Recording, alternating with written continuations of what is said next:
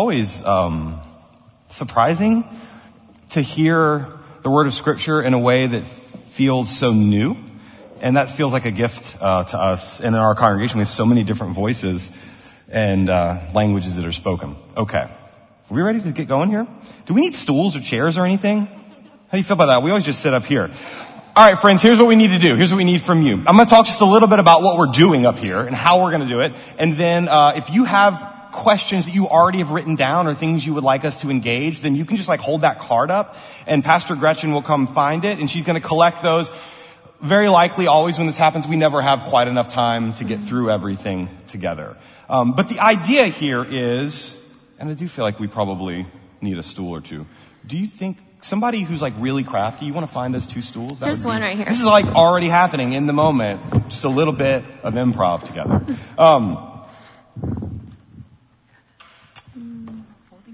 Here is my central conviction. This is what we're aiming for today. And Pastor Lindsay and I have talked a little bit about this across the week. And we actually talk about this stuff all the time. Okay, thanks. Much less are we trying to tell you how to act in the world. Trying to sort of give you a prescribed way to live. And we are much more trying to create little Jesus people. Trying to create the opportunities for you to be faithful over time. That's a very different project than telling you, here are the set of things that you have to do to please God. And much more, this is the kind of person you are trying to become. So that when opportunities, whenever ambiguities arise, when tensions arise, you can respond to those in faith. Because there's just no way that we would be able to, in every given situation, tell you what the through path is that God is leading you to. But in fact, we are trying to create the kind of people that can together find that through path.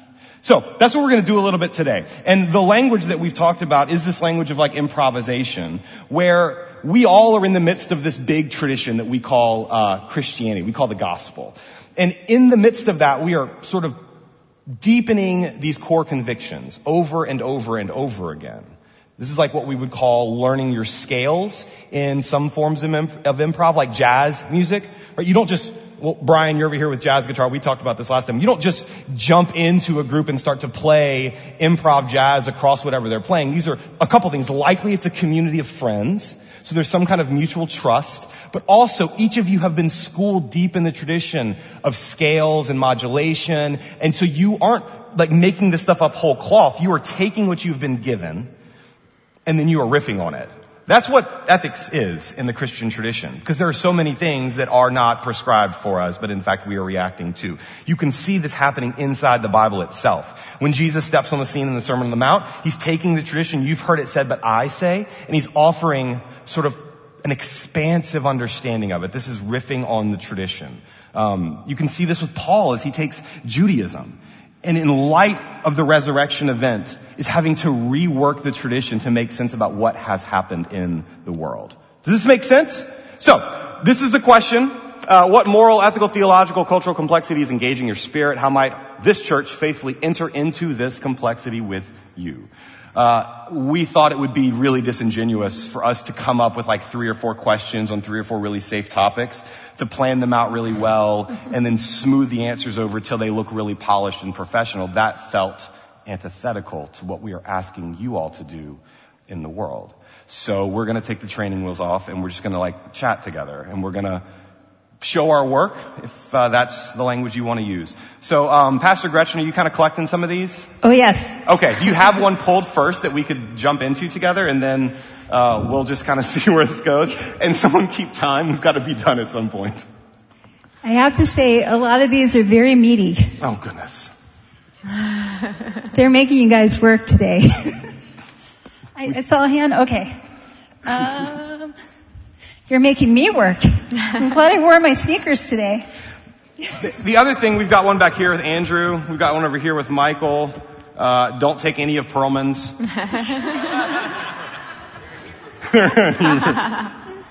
Oh, and there's one over there. Okay.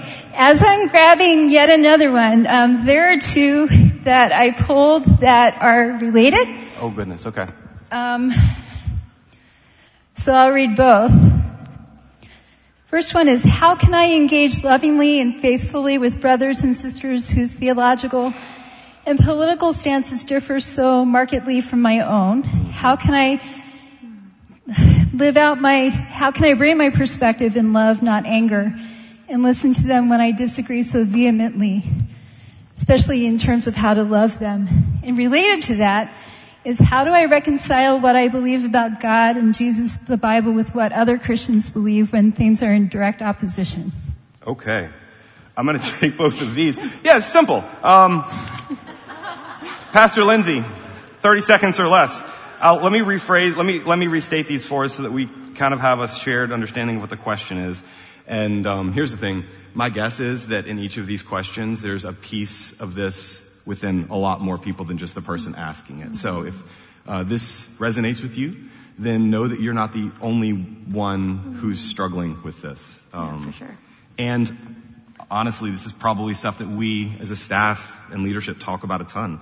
So how can I engage lovingly and faithfully with brothers and sisters whose theological, political stances differ so markedly from my own? How can I, living my perspective in love, not anger, listen when I disagree vehemently? And especially how to hear them. So there's just a lot of really, I would say, vulnerable language in here. The language of brothers and sisters presupposes a kind of belonging and mutual togetherness. Part of what I want to do here is pull out the depth of the question being asked, because part of what we're after here is, where is the heart of Christ in the question? And then how can the Spirit of Christ and wisdom of Christ lead us into the next steps in this? You've got language of love and not anger, of listening and hearing, but disagreeing vehemently. So this language of vehement, it feels painful, if not violent. Yeah. Okay, so actually we talk about this a lot because this exists in our own family systems and in our own friendships over time. Do you want to offer anything you've learned about how do you disagree with folks who you share a common set of words with, a common set of beliefs with, but they seem to sort of take very different expressions out in the world? What have you learned in that? I think that what's important is that idea of relationship continuing. And so sometimes it feels like we want to fix those things in an instant, when really it's going to take a long time of continued relationship with people. I experienced this with actually my closest friend from growing up, and with our family systems. I think Ken's going to give all the answers to these, right? Yeah. So pass. Yeah, so pass on this. Pass to Ken.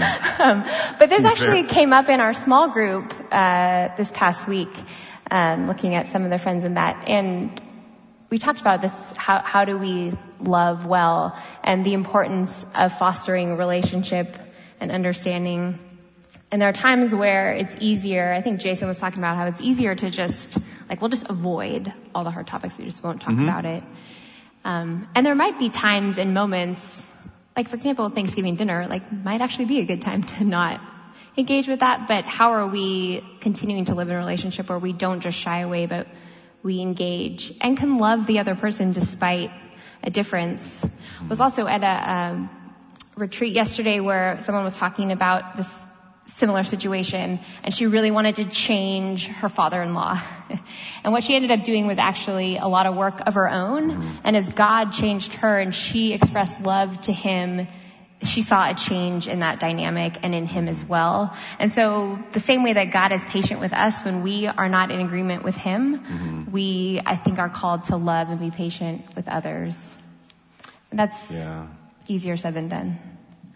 Let me just look around and kind of ask the question, if this set of prompts, is this resonating with other people in the room? If you're brave enough, would you just show your hands? I'll raise mine in this, because the asker, part of it is knowing that they're in a community of friends struggling with the same kinds of things here. I love what you said about, often we think about the way we act in the world as we choose A, B, or C because we want to change something. And there is a presupposition that certain people have certain access to power that can change things, including people. And that becomes a really dangerous project. If my only goal as a pastor is to get you all to behave a certain way, this behavior modification, it really changes the power dynamic between us. It's no longer a community of mutuality and friendship whereby we can speak truth to one another across difference. It becomes something much more oppressive. And sometimes I think even with friendships, we take that kind of violent approach, even if it's just violent rhetoric, into those relationships to say, like, I can only be with this person if they agree with me on these sets of things. And then everything and every relationship becomes a kind of purity test. And Jesus seems to be hanging out with a lot of people he doesn't agree with. Now, here's the other thing about that is I'm not asking any of us to sit in the squishy middle where we believe nothing because we don't want to offend anyone. You have permission to show up in your relationships of meaning fully. It doesn't mean we show up violently, right? Like these are the things that I feel very strongly about, and if you don't feel those ways, then there's several exits out of my home. Right? It's something else. But I do think it is showing up and speaking honestly when the situation calls for it. Because you want to be known too, right? Like it is not any fun. And in fact, I would say it is not a real relationship if you are not allowed to be fully present in that relationship. I love the way the question is asked because it is full of compassion and I would say humility, but it also recognizes that those tensions are untenable if unspoken. Sometimes it's simply a speaking the difference that gives it some room to breathe and to say, like, I actually think this about this thing and you think that about this thing. Do we still love each other? Sometimes the answer though is no. The love will fall apart. And that's like a situation that deserves mourning and grief. And we've all been in those before. There are times in Jesus' ministry, and there's a kind of this truism that part of the reason, maybe one of the main reasons Jesus is killed is because of what he undoes around family structures in Judaism. He really threatens like a very central, stable part of their life. Your mom and your brothers are outside and want to talk to you, Jesus. And then Jesus says, like, who are my siblings and my parents if not those who do the will of my Father? That's a really dangerous statement. But we inherited families, we inherited friends, and then there's this community here that if you're a part of this family, you've inherited. These are hopefully the people we can speak honestly with.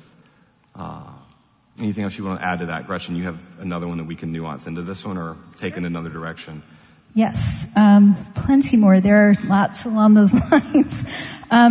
Here's one. As our culture attempts to be more inclusive of different lifestyles, behaviors, and activities, how can the church express that some lifestyles, behaviors, and activities are more spiritually edifying than others without appearing disinterested or judgmental? Nice. Can I borrow the card? It's a really lovely framing of the question. By the way, this one here about these sort of differences, brothers and sisters, I really do recommend if you would want to engage us more to talk with Ken and with Pastor Gretchen about what's happening next week at 9 o'clock. Okay. As our culture attempts to be more inclusive of different lifestyles, behaviors, and activities, how can the church express that some lifestyles, behaviors, and activities are more spiritually edifying than others without appearing disinterested or judgmental? You want me to take a first stab at this one since I asked you to take a stab at the last one?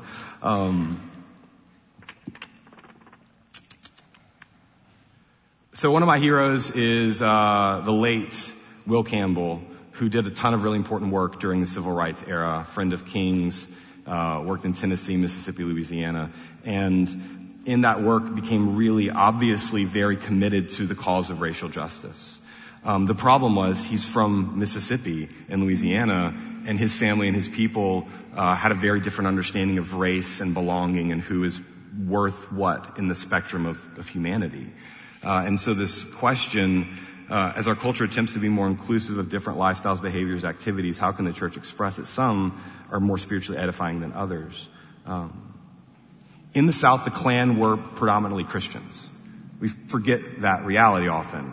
And Campbell felt like Jesus' call to love radically and to wrap his arms around people included those who were deeply steeped in racial ideology. Now, the question might have been asked in such a way that it's saying, what do we do with folks who have sort of a nuanced understanding about gender or sexuality, but like, what about the folks who have a very different understanding about race and identity and tribalism? How do we speak generously to folks like that? Because I would say that churches built monolithically across race is a dangerous proposition because it doesn't look anything like the kingdom of God. But there are some people that are deeply committed to both religion and a kind of racial understanding in the church. How do we speak to that space that is edifying, that brings them into like a healing and a wholeness while still accepting that they are fully seen as children of God? This is where it gets difficult for me. And so I'm trying my very best to implicate myself here. Because there are certain folks that I feel have been at the edges of safety and vulnerability for so long, that what they need is a place to heal. And the church, rather than ask the set of questions about do you subscribe to these certain understandings about like family structures, the first thing they need to know, and for a while the only thing they need to know, is that God sees them and loves them. And I can do that faithfully. Like I can encourage that kind of work faithfully. Where it gets difficult for me is when I see people who are saying the exact opposite, who have taken up a really restrictive gospel and have weaponized it against God's people. Right now we are trying to include, I would say culturally, some really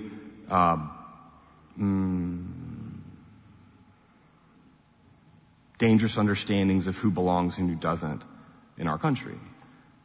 So our culture attempts to be more inclusive of different behaviors and activities. How can the church express that lifestyles, behaviors, and activities are more spiritually edifying than others without appearing disinterested or judgmental? The other thing I would say to this is, you remember those bracelets that people used to wear, the WWJD? I was just thinking about those this morning on the way to church. About some of what we're doing here? About that whole phrase, yeah. So actually, do y'all know the origins of the phrase, what would Jesus do? You probably think it was this sort of like evangelical push toward getting out in the world and living in a way that's pure just like Jesus. It actually arose during the time the social gospel was rising up, and it was a way to think about the working poor. It was a way to think about those who've been trapped in systems of oppression.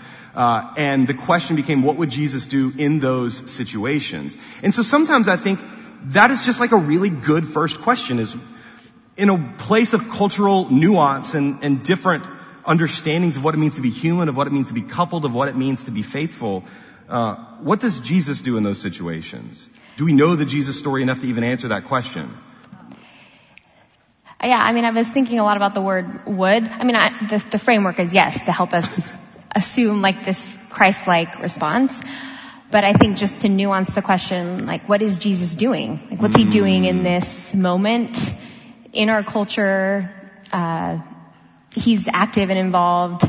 And then how am I going to respond with the Holy Spirit's leading in me? So what is he doing and how am I going to partner in that? That's what I was thinking about with that, which feels relevant to that as well. And reading the Bible and the gospel through the lens of folks that aren't like you, and how is that gospel going to fall on their ears? What's the perspective that is not, germane to us that we might need to step into? Part of a theology of Jesus is itself a deep curiosity about where we might find Jesus in the world. What you said, what is Jesus doing, or where is Jesus present? And one of the things that you find in the early church, and you find also Jesus enacting, is that it is surprising the places where the Spirit of God is found in the world. And Christ's presence in our world today will be unsettling at times. Each time we cleave off people and say, like, this group doesn't belong to us anymore because of a certain set of convictions, or this group doesn't belong to us anymore, part of what we're doing as well as we are losing a lot in that divorce. And if we think about a tendency to be expansive, Father Boyle talks about expanding that circle of belonging, continuing to draw that circle wider and wider until you realize no one is standing outside the circle of God's love and affection. But also in bringing folks back to the table who have been sent away from the table, they will likely carry back with them goods from God that you had lost. We have lost. And that's also the grand wager that we're making, is not simply that we enter into these conversations or relationships trying to fix something again, but with a deep curiosity that God might teach us something in the exchange. The Ethiopian eunuch is like a really great sort of way to think about this hunger and thirst for God, for baptism. What is standing in my way from entering into those waters? And then he's baptized. We see in him a kind of moral exemplar. But how in the world would we have ever known when that story was written that we were allowed to even look at Ethiopian eunuchs as anything other than those in need? That's one of the things that I've been like really always pleasantly surprised about. If you work with the folks who are experiencing homelessness, for instance, and you ask them, like, what does it mean for God to be present in your communities? You will learn something about the generosity that exists on the margins of the vulnerable that we just don't think about anymore, right? Like, my life is predicated on the ability to fend for myself, to sort of fix my family of 4 and our dog, and then everybody's kind of on their own place. But what about communities that are so vulnerable that you cannot survive alone?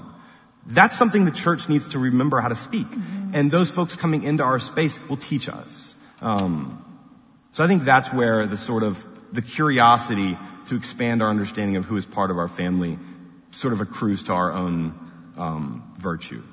Gretchen? How do we, the church, be agents of healing for those suffering moral injury that has been caused by the church? That is, when Christians or the church are the source of moral injury. Can I borrow the card just so I can hold it? There's something about even the way that handwriting is on these that feels very like of the person. How can we, the church, be agents of healing for those who have suffered moral injury that has been caused by the church when the church has been the source itself? We've talked about this a little bit.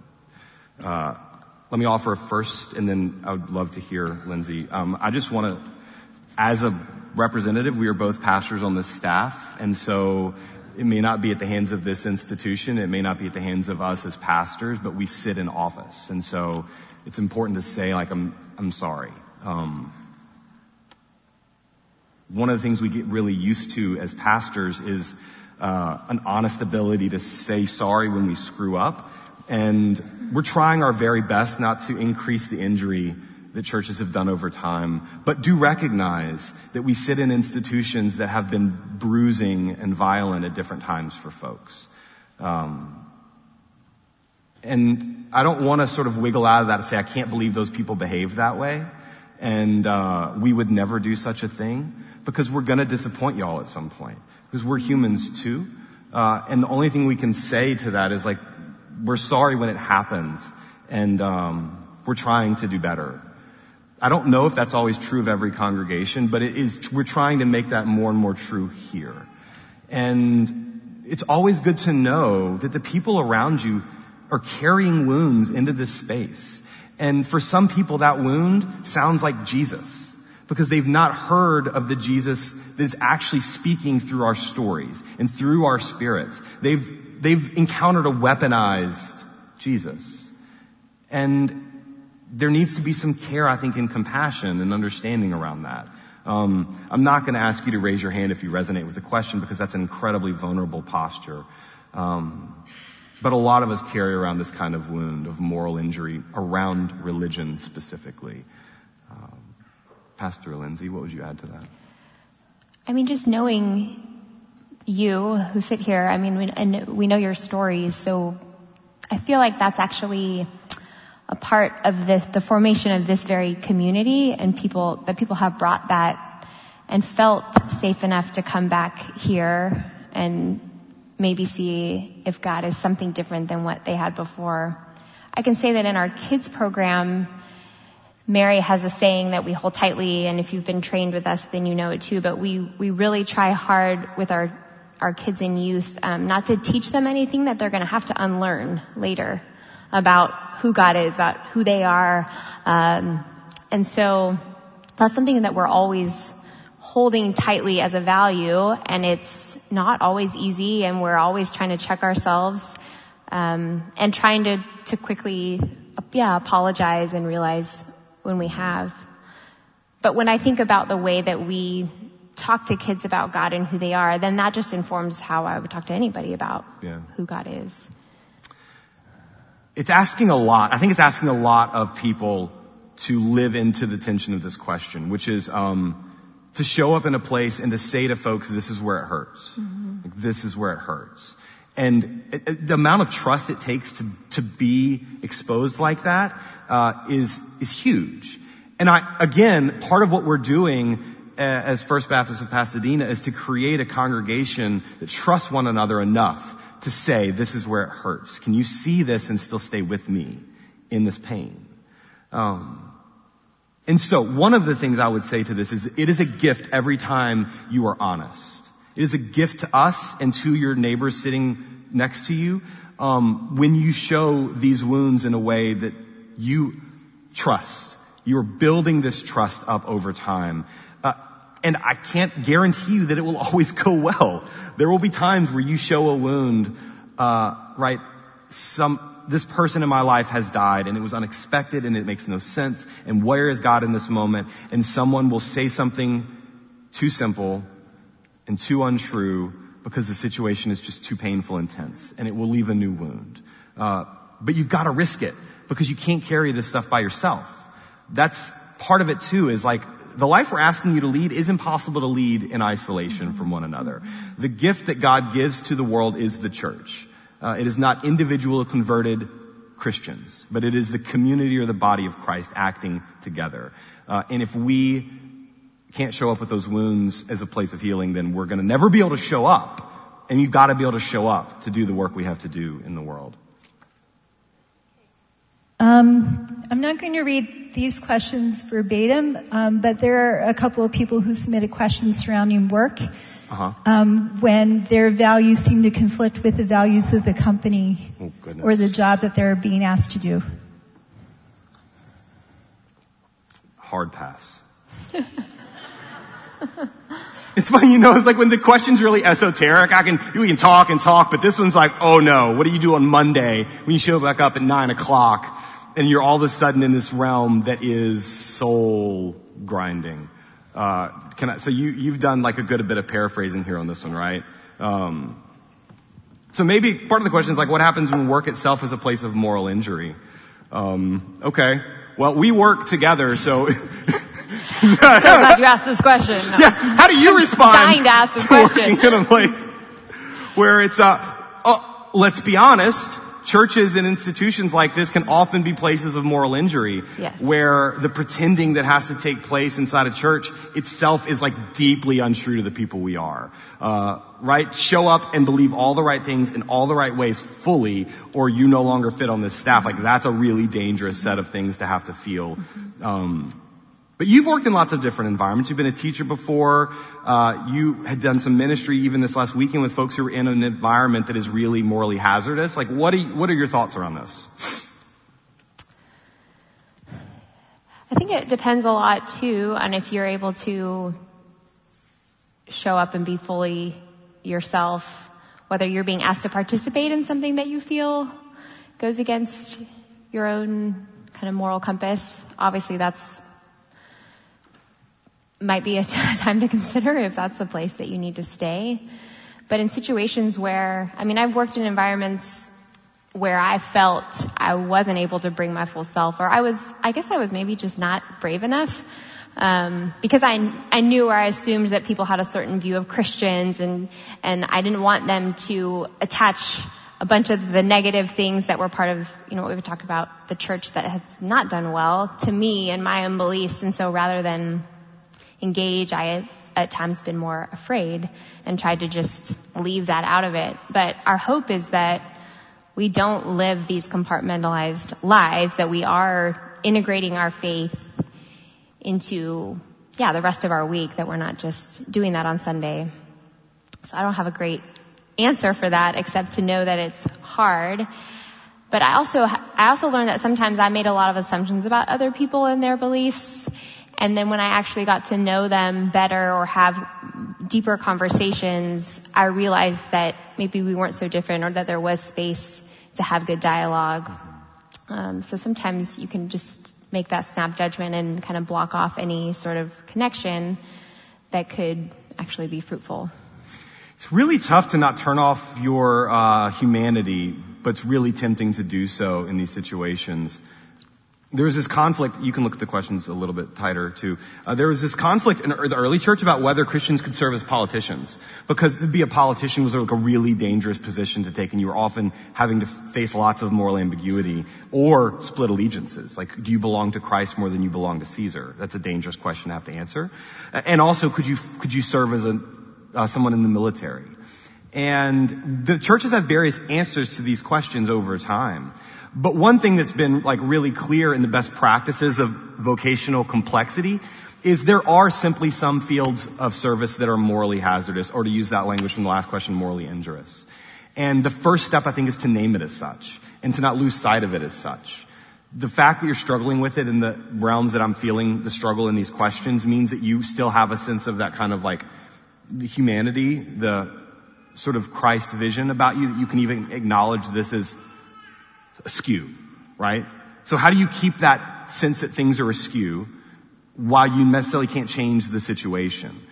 Like, one of the ways that this might happen, and it's happened in some communities, is when soldiers go off to war and they have to engage in killing, there is a place and a space for them when they come back to heal, where they are able to name the ways they had to violate their own inner integrity. These actions were impossible at the time, and I have done things that I am not proud of. Now, our kind of national narrative says you have to be proud of all things you have done in service of country. But that's not true. Sometimes the things we ask our soldiers to do, it creates PTSD, right? Like, some of the largest communities of post-traumatic stress are folks whose jobs have been so morally injurious. And the inability for them to talk about the injury that they have sustained in that work is part of what keeps the wound bleeding. So what would it mean if you worked with certain communities, police? Zach, you do this kind of work where you work across all of these different coalitions, and you try to speak to that Christ part of people, to awaken that in them, and also to offer them a space to confess, to say, like, every day I have to do things that does not align with how I understand God's asking me to be in the world. And my life approximates to the life I think God has for me. Yeah, that's just true, right? My life just approximates to the life God has for me at all kinds of different moments. To acknowledge, I think, the honesty in the question, and at least as a first step to say you're sorry for having to continually stay in these spaces that can dehumanize you. Get some friends that you can talk to and be honest with that maybe aren't in that workspace, to say, like, I'm kind of losing myself here, right? I'm kind of losing myself here, and I cannot see straight where the gospel is asking me to go. And then sometimes you need to switch. Yeah, I was going to say, sometimes the more something is kind of nudging and tugging at us, I mean, God might be trying to do something there, either within that context, or it might mean that, there's a move that needs to happen. This is one that feels very much of the church, right? Like, if you're asking this question in isolation, then your community is too small. And in fact, even this community of just you and I talking about it is still too small. So find some folks who can listen well, who you trust, and share with them what you're going through. This is the beauty of like AA, right? This is the beauty of recovery work, is that you're in a community of people who you can show up fully and be seen and say that the life that I've been leading has caused me to walk down paths that have brought me to some places I'm not proud of. But will you see me through this and walk with me? I probably have time for one more, unless you ask a really, really easy, you have like a super easy one that you want to ask? All right. Well, I have two more that might be nice, but, you can ask both, and then we'll just choose the okay. one that scares us. Question A. How do we know what is our work to do in a world that needs so much, and how do we follow the Holy Spirit? That's question A. Question B. As a Christian, how do I keep a happy attitude when there is so much sadness in our country and world? Can I see the question? Yeesh. So that's the question about happiness, and I have like a really pithy response to that one, so I won't say that one right away. How do we know what is our work to do in a world that needs so much? How do we follow the Holy Spirit? I think about this all the time, because I often think that my job in the world is to fix the world. And so when the world is so broken, I'm like, all this stuff is too big for me. And so it moves me into like cynicism, right? Like, if I can't fix it all, then why would I even try? And what's the work to do? again, presupposes that I am able to do something in the world to change the structure of things. For me, the question here is, how do you live faithfully in a world that is so broken? Not even necessarily how do you fix the brokenness in the world, but how do you live faithfully in a world that breaks others and intends to break you? How do you act faithfully when the outcomes are unknown? Like, man, it would have been a lot easier if Jesus would have just called those angels down whenever they were walking him to the cross and would have just ended all of the bad people right then. It would have been a lot cleaner. And if Jesus would have just, you hear this sometimes from people like, why doesn't God just show up and tell me to believe in God? And then this would all be easier. Jesus seems to choose the hard way over and over again, where the outcomes are unknown, submitting unto death and leaning into the hope that God can undo even this. So sometimes the next thing to do is just the next thing to do. There's this one guy I love, I kind of held this story for the day, by André Trocmont. So he was a late pastor in Huguenot village in La Chambon, France. And there were these folks who'd been reading the Bible. They had kind of been steeped in the early Anabaptist tradition. So Huguenots and Baptists have some shared heritage. Deeply committed to nonviolence, deeply committed to solidarity with those who were suffering. And guess what happened? All of a sudden, these little Jewish children started showing up in this village to ask for shelter because they were being hunted. And this community had no rule book about what you do when young Jewish kids show up asking for shelter. They did know that if they housed them, that they would likely be killed. And so they were faced with this unknown situation. And what they had been doing in their worship services is they had been preaching the Sermon on the Mount over and over and over again. They had been training their vision to see Jesus when Jesus showed up. And they just said, when the Spirit of God shows up on our doorstep asking for shelter, we just kind of did what we thought we were supposed to do. The next right thing. And this phrase that he carried around for a while that I carry around is, each day make one small move against destructiveness. You don't have to fix the world, but you do have to do the next thing. And often we kind of know what the next thing is, right? When we're not trying to fix it, but we're just trying to walk with Christ. What's the thing being called for there? The person and their humanity, what's it calling out for?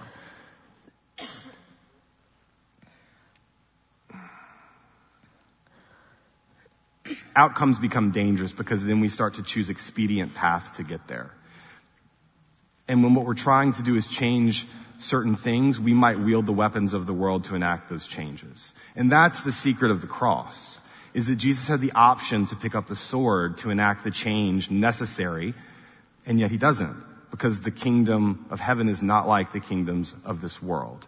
And so the tools that we wield, the bodies that we bear, the actions that we present to the world will make no sense because our outcomes are different than the world's outcomes. But we are always living toward the kingdom of God. And so each action, I think, is a nudge and an approximation, because we are people with a long view of time. Not all of these things will get done in this week, in this month, in our lifetime. Folks who are fighting for fair housing in LA, that is not going to get done overnight. It is going to take a long journey and lots of people working so that everyone has shelter. And the language of fair housing is also the language of the Bible, that everyone would have a fig tree that they could sit under the shade and be safe. That is the good land and the good life. So these things take time as well. What would you add to that? And then we'll figure out how to teach you how to be happy. I guess I would just add that it's important to pay attention to the things that really kind of light your heart on fire when you think about issues. I mean, of course, there are endless things. And as soon as you hear about something, it may not be that you don't care about this one, but this one just seems to really light that fire. And that could be God, telling you that this is something you specifically have been called in this time to give voice to or to give action to.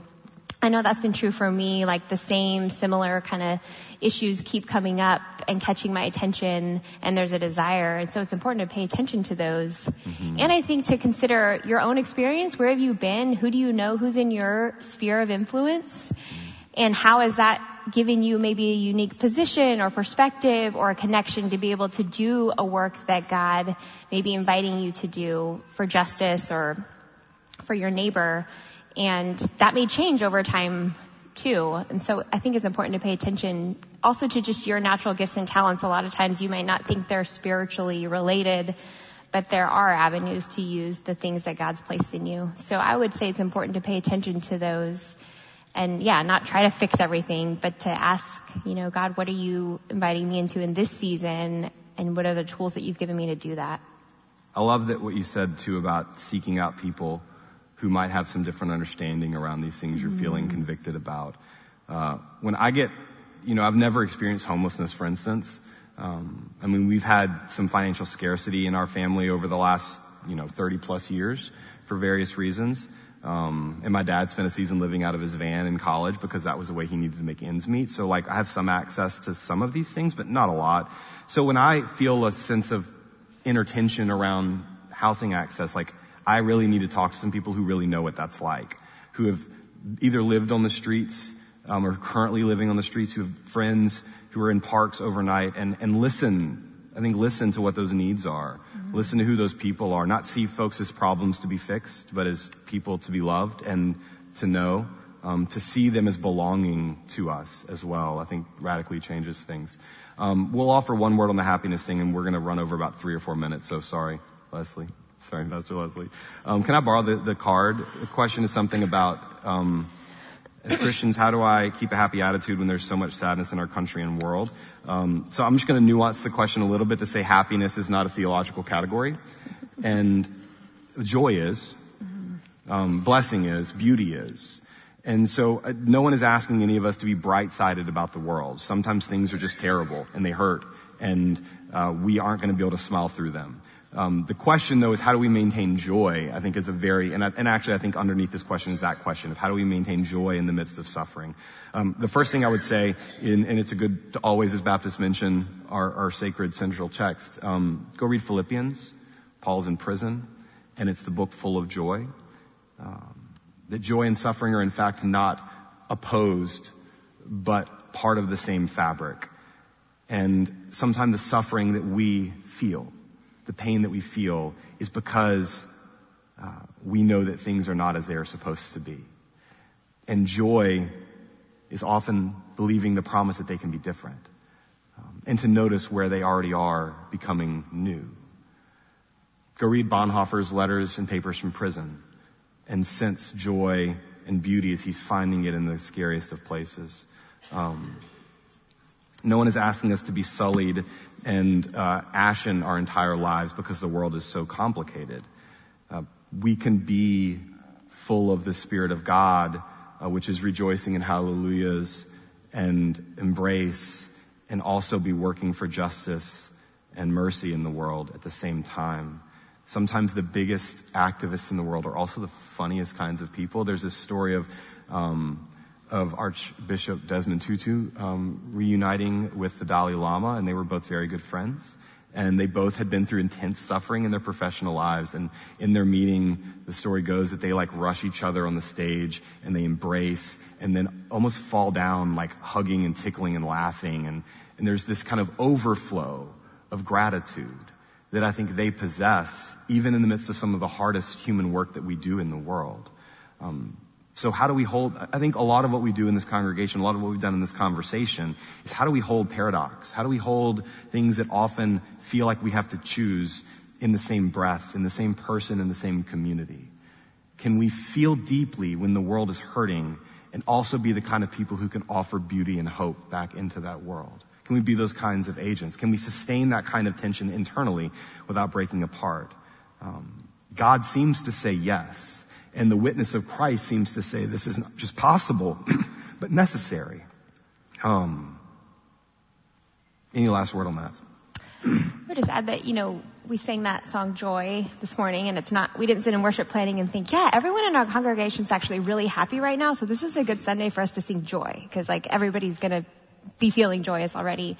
I think sometimes we, step into that, often through song. It's a powerful way. But even when I just see you on a Sunday morning, there is a deep joy that wells up within me, and it's not because all of the things that are hard and painful in my life have gone away. So I think being in community is a really big piece of tapping into God's joy and into the joy of the Spirit. as we go through seasons of life together that are hard and challenging, but yet we can call each other together and help share our joy with each other, because it becomes contagious. I think that's true. So that's a great last word. That the place where joy is cultivated is most often in the community of God's people. And part of what we are doing when we gather together is telling a larger story than the small ones we are encountering across our lives. And deep joy, I think, is a function of an integrated life, where all of a sudden you feel like you are being made whole. That is the language of salvation. Become perfect, or become holy as your Father in heaven is holy, or perfect is the way that the Bible talks about it. This congregation, when we are doing the work we are supposed to do, we are helping to hold each other together in a kind of inner integrity. That you can step into this space and feel like you are not dissipated, right? You are not destroyed or disintegrated, but you are in fact being knit back together. It's part of the beauty of Eucharist or communion at the center of one of our practices, is that it is itself a practice that integrates us back to each other and back to God. That is beautiful, beautiful work, and leads me to great joy. It sends me out every Sunday with gratitude, even if the Sunday is exhausting, because it's still work. Because that's a project worth giving everything to. And you make that possible, that work. Thank you so much. Thank you so much for sitting up here with me. Thank you. I'm going to ask, would you offer as a prayer as we transition back into singing together? Sure. Thank you all so much for your generosity. If you had questions that we didn't get to, we're going to hold on to those, and it might show up again in the future. We might offer some written responses to some of these. I do think it's important that you see us thinking out loud with you. Nothing we've said is the final word on anything, but I want you to know that we are in this struggle with you. And really, really grateful, I think, for a congregation where we can struggle out loud. That's how I feel, and I know you do too. So, prayer of gratitude, would you offer it? Sure. God, thank you for this morning. Thank you for everyone who's here, for this community, for the chance to pursue you together, to go through the rhythms of our life together, to reshape our desires each Sunday, and to come back together, to know each other by name. Thank you for inviting us into challenge, into risk, into unknown. It's scary, but it's often where we get to know you the best, and where we get to become more of who you've called us to be. So we pray that you would do that in us as we go out today and in the coming week, that your presence would be palpable to us, that you are there and that we would feel it and know it, that we could offer your joy to others, that we would step into alignment with the ways that you are working to bring about your kingdom, and that we would trust for you to do that work, and that we can do it with you. We thank you for these friends. Pray that we continue to honor you and to draw nearer to you as we sing together. In Jesus' name, amen.